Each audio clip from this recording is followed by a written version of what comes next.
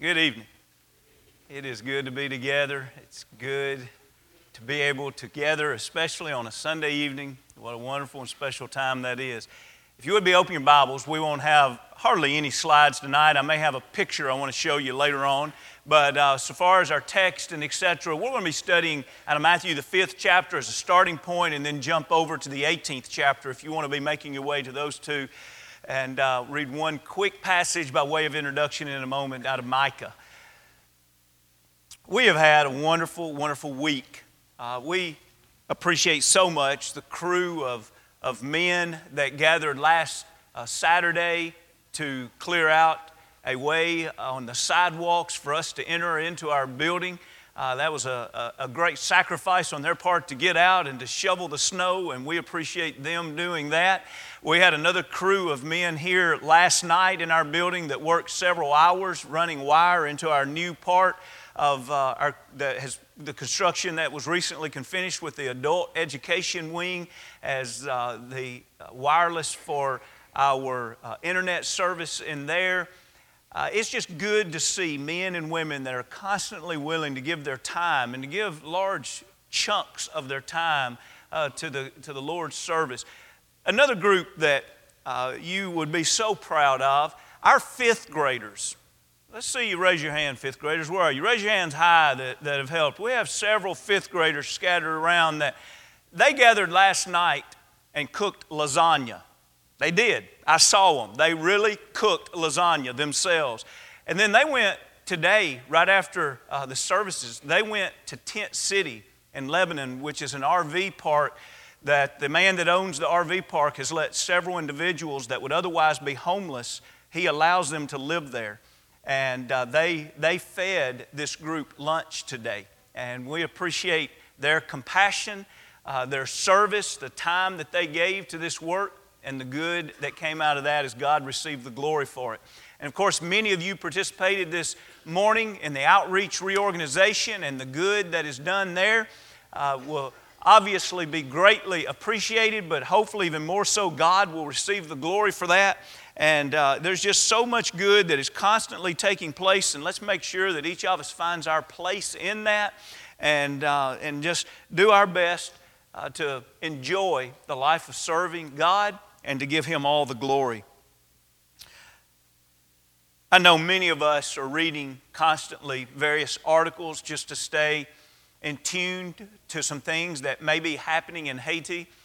Today an article caught my eye online that was trying to describe the problem with the increased number of orphans. Many of you may have seen it on MSN.com.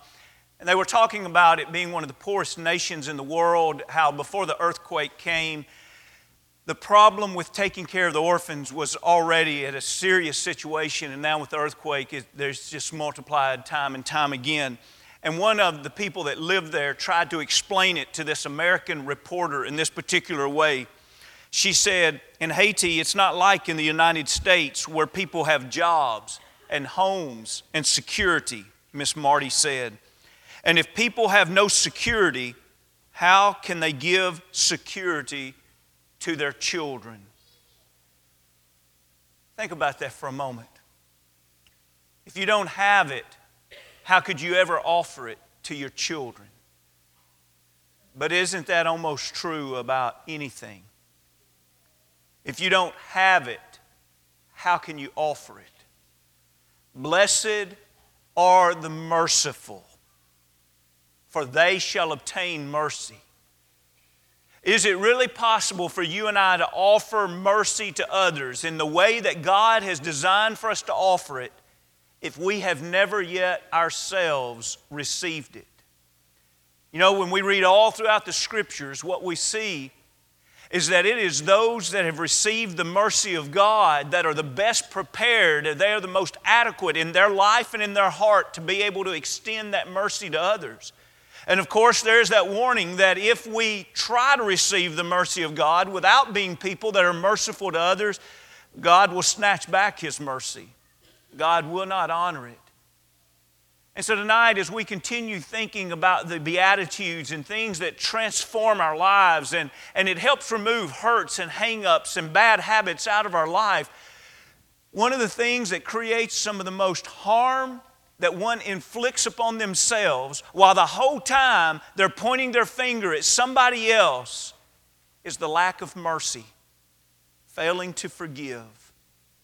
And so tonight, I want you to be real honest with yourself. If there's someone that you haven't forgiven, not to hear a sermon tonight of what a man would say about that subject, because no man is any better than you.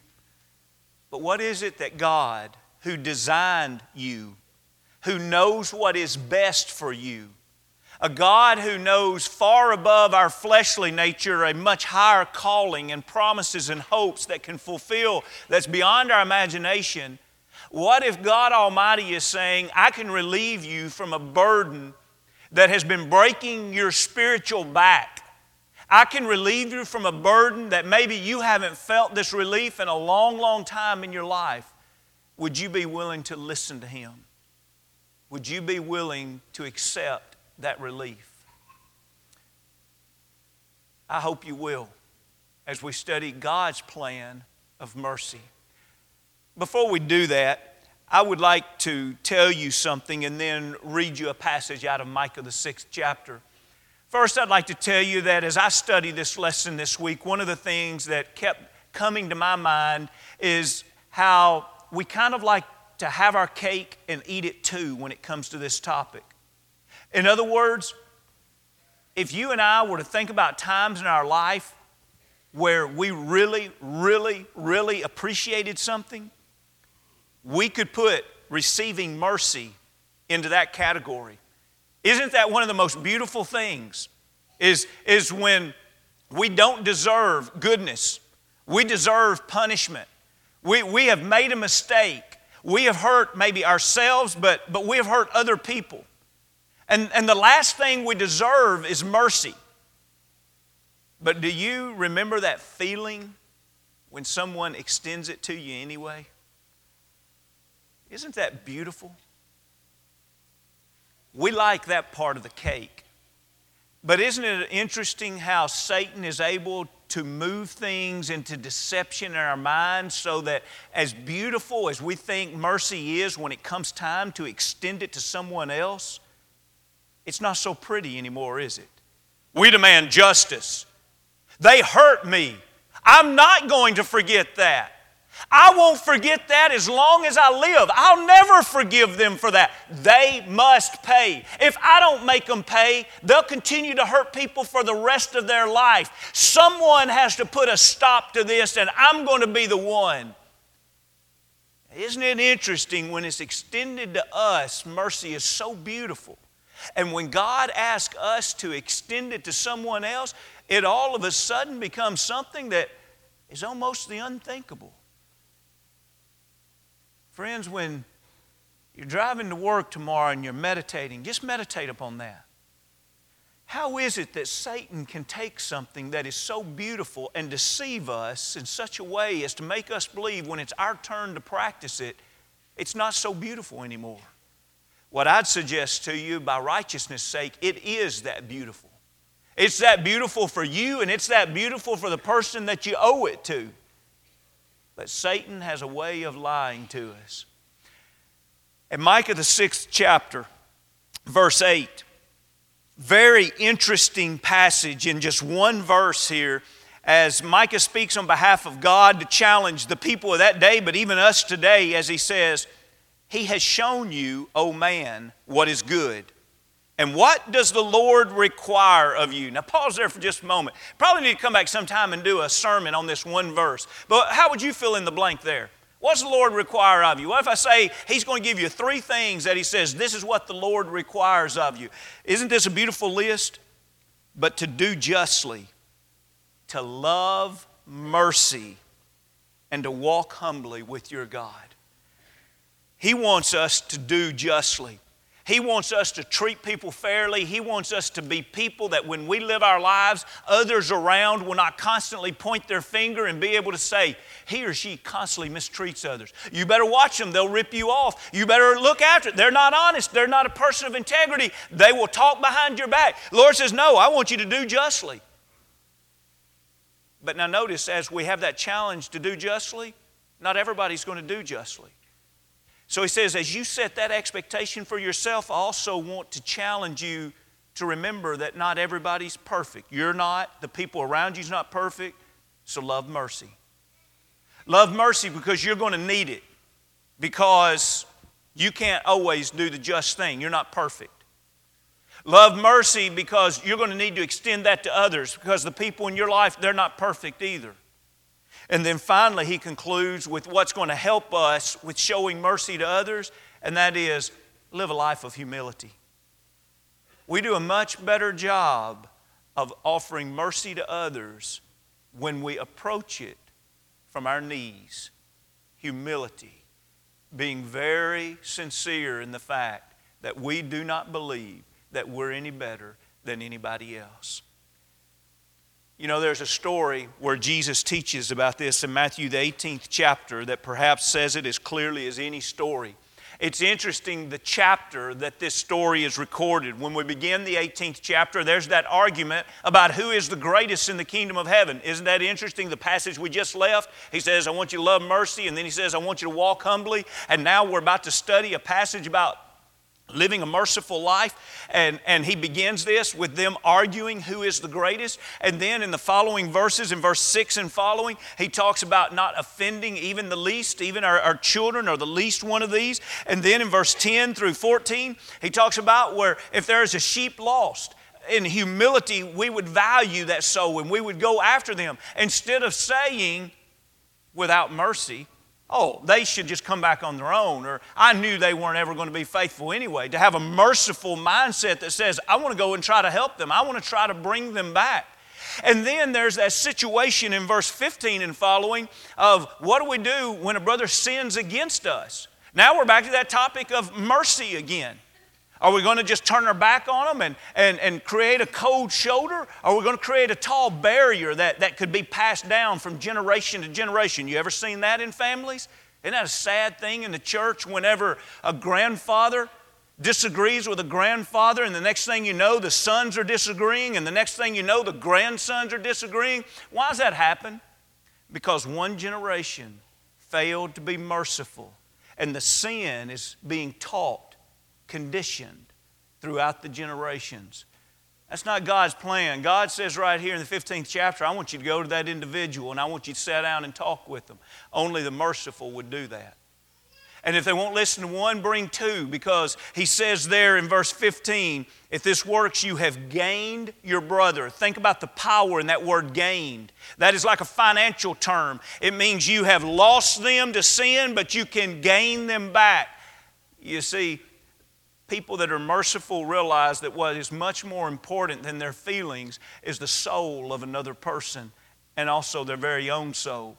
And finally, if it has to be, take it to the church. And then he closes this in 20 by saying, if you're sitting down, if there's a couple of you sitting down and you're trying to resolve conflict in the way God would have it, in other words, this is an environment of mercifulness, he says, if you're doing that, God says, I'll be in the midst of that. We've studied that before and talked about how that probably is one of the verses that if you had to make a top 10 listing of verses that's quoted most often out of context, that would definitely be one of the verses that's most oftentimes in the church quoted out of context. I'm sure the Lord's in the midst of just a couple of us when we're worshiping, but that's not the setting for this verse. It's whenever you want to sit down in a merciful setting and say, I want to work out this disagreement. I want our souls to be right with God. Now, with that mindset, we see Peter beginning a discussion in 21. And notice what Peter says. Peter came to Jesus and says to him, Lord, how often shall my brother sin against me and I forgive him? Up to 7 times?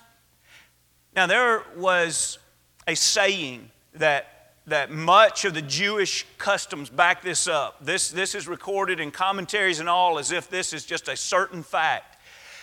The rabbis would say, if you're sinned against once, forgive him. If he sins against you twice, forgive him. If he sins against you 3 times, he shall not be forgiven. That was the Jews' mindset. And what does Peter do here? Peter wanting to be that topper, wanting to be that one up. Well, he goes way more than one up. He's probably putting himself on cloud 9. You know how you're saying something and the only reason you're saying it is not because you really think you need to know more. You just want to say it so that you look real good in front of everybody.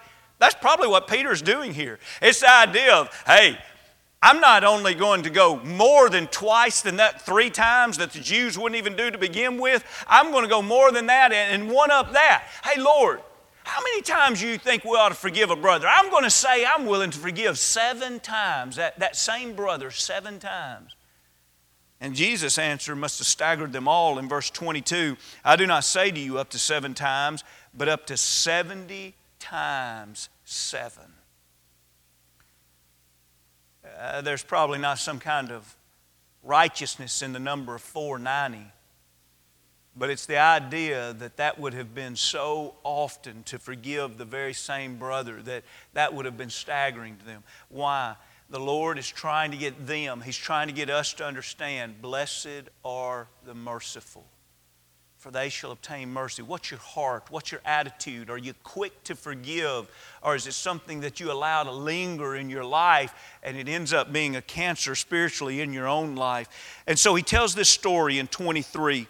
Therefore, the kingdom of heaven is like a certain king who wanted to settle accounts with his servants. And when he had begun to settle accounts, one was brought to him who owed him 10,000 talents. Now today, that would probably be more than the equivalent of $10 million. We're talking about a sum that is just astronomical. You wonder, how could one servant ever become so indebted to one king? And so he asked this amount of money to him, but notice what else is going to come at stake. It's not just the fact now that he owes money, but look in verse 25. But as he was not able to pay, his master commanded that he be sold with his wife and children and all that he had, and that payment be made. And the servant therefore, pause here for just a moment. You think mercy is going to look good to him? Imagine that. His mistake now is not only going to cost him his freedom, but his wife, himself, and his children will never be bondservants long enough to pay off a debt of tens of millions. In other words, now, he's taken the life of his family and enslaved them for as long as they live. How are you going to feel about that? Can you imagine how badly he must have wanted mercy at that time? Notice what he does in 26. He asked for something there had been no way he could have done. In 26, the servant therefore fell down before him, saying, Master, have patience with me. I will repay you all. No, there's probably no way he could have repaid that debt. But still, he's pleading for mercy here. And look in 27. Then the master of the servant was moved with compassion, released him, and forgave him the debt. What does mercy look like? It's moved with compassion. I want to feel a little bit of what you feel. I want to better understand where you are. I don't want to point a finger, and I don't want to talk about just all the pain you've created me. I want to be able to swing around in your shoes. I want to feel a little bit what you're feeling, and I'm going to release you from that, and I'm going to forgive you from that. Did he deserve it? Apparently, he didn't deserve that mercy.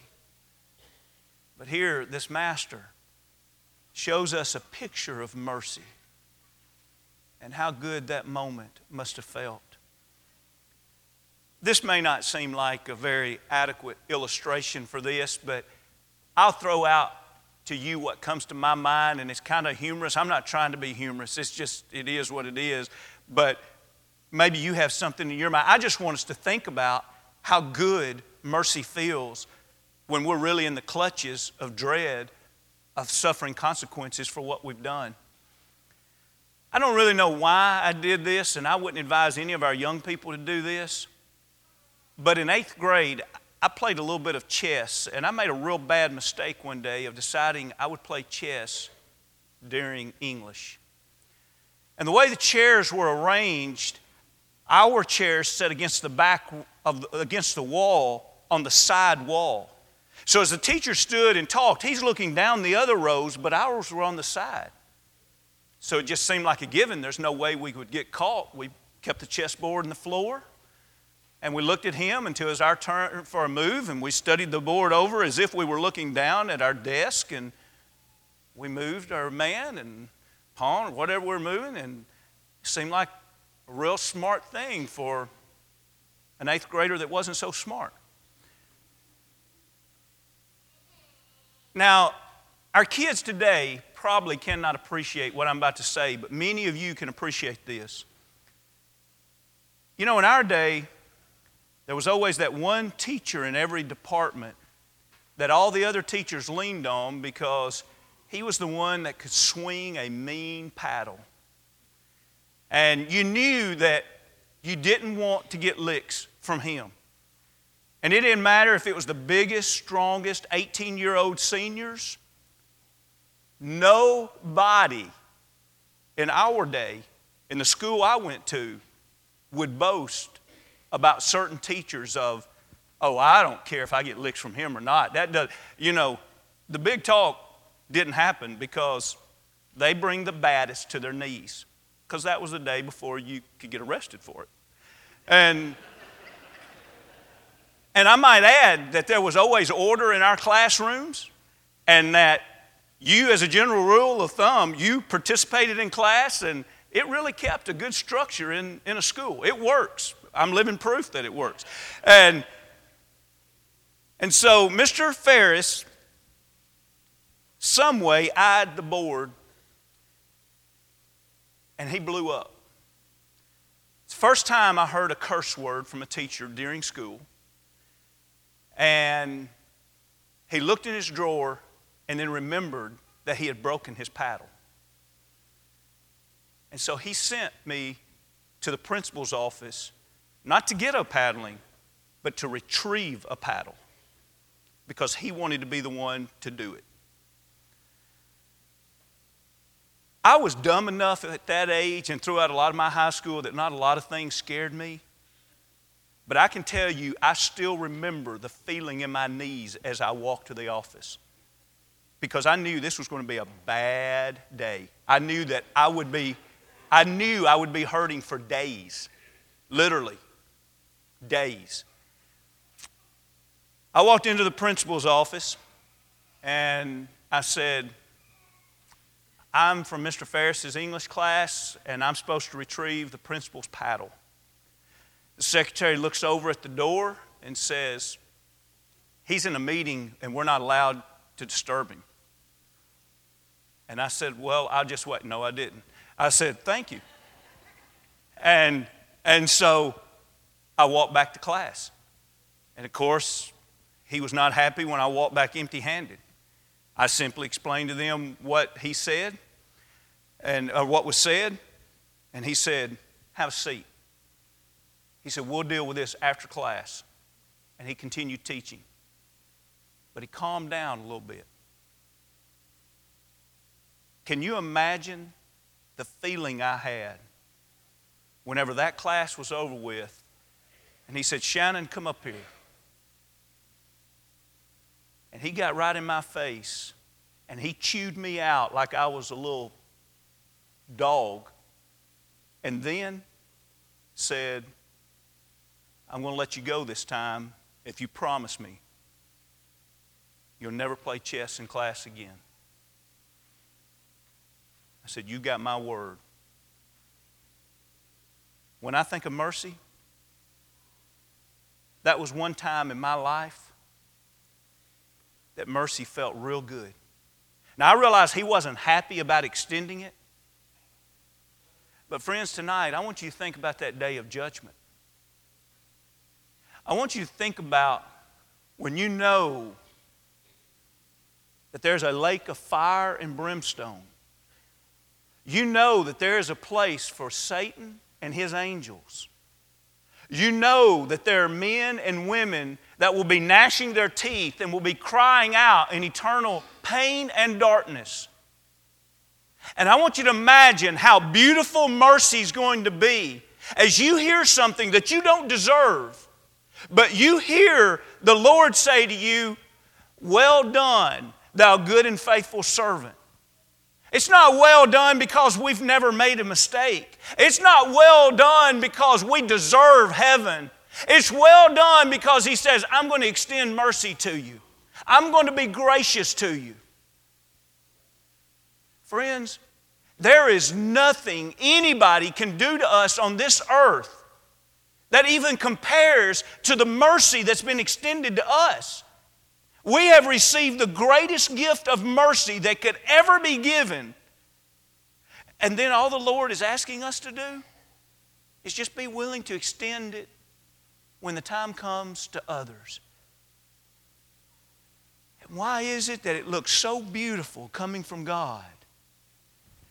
And how is it that Satan can convince us it's so wrong when it's our time to share it? You see, this man kind of illustrates us, and we'll make this point and close the lesson. Look at verse 28.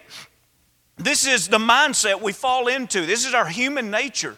So this man is so thankful. His wife and kids are not going to become slaves. He's going to have his freedom. He's been forgiven. Surely now he's going to go out and be merciful. No, look in 28. But that servant went out and he found one of his fellow servants who owed him 100 denarii. And he laid hands on him. Now 100 denarii would be the equivalent of like $10 today.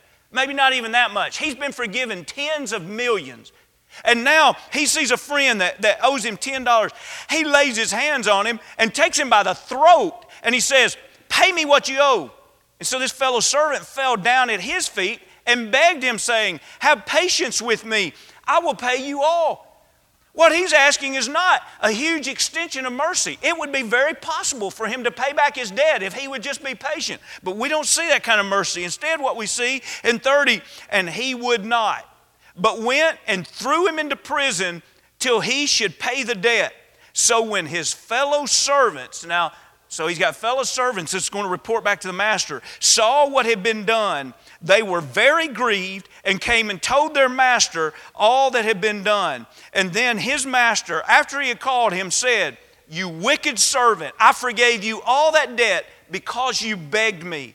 Should you not also have had compassion on your fellow servant, just as I had pity on you?" And his master was angry and delivered him to the torturers until he should pay all that was due to him. So my heavenly Father also will do to you if each of you from his heart does not forgive his brother his trespasses. Do you notice that the fellow servants are the ones that go to the master and they say, "There's something that really, really bothers us"? They were grieving. You can imagine the master, "Well, servants, what is it? Go ahead and tell me." You wouldn't believe how that servant you forgave, how he treated a man the other day. Do you see how ugly life is when we don't share mercy? God didn't design our life to be that way. He designed us to be individuals that would receive the mercy of God and be willing to share it with others. You know, there's probably many reasons why, if we opened up a discussion and said, "Why do you love Luke the 15th chapter? Why do you love the story of the prodigal son?" And there'd be many right answers. But do you realize one of the best answers that could be given is because we see the mercy that the Father offered. The Son, "Just let me come back. I don't deserve to be a son. Just let me come back as a servant." And the Father's mercy is full. It's genuine. It's satisfying. "I want you back as a son. We're going to celebrate. My son that's dead is alive."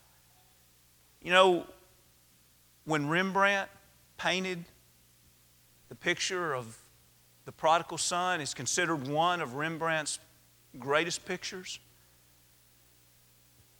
There's something that he did that is very, very interesting. You see, when we come closer into his hands, you'll notice something.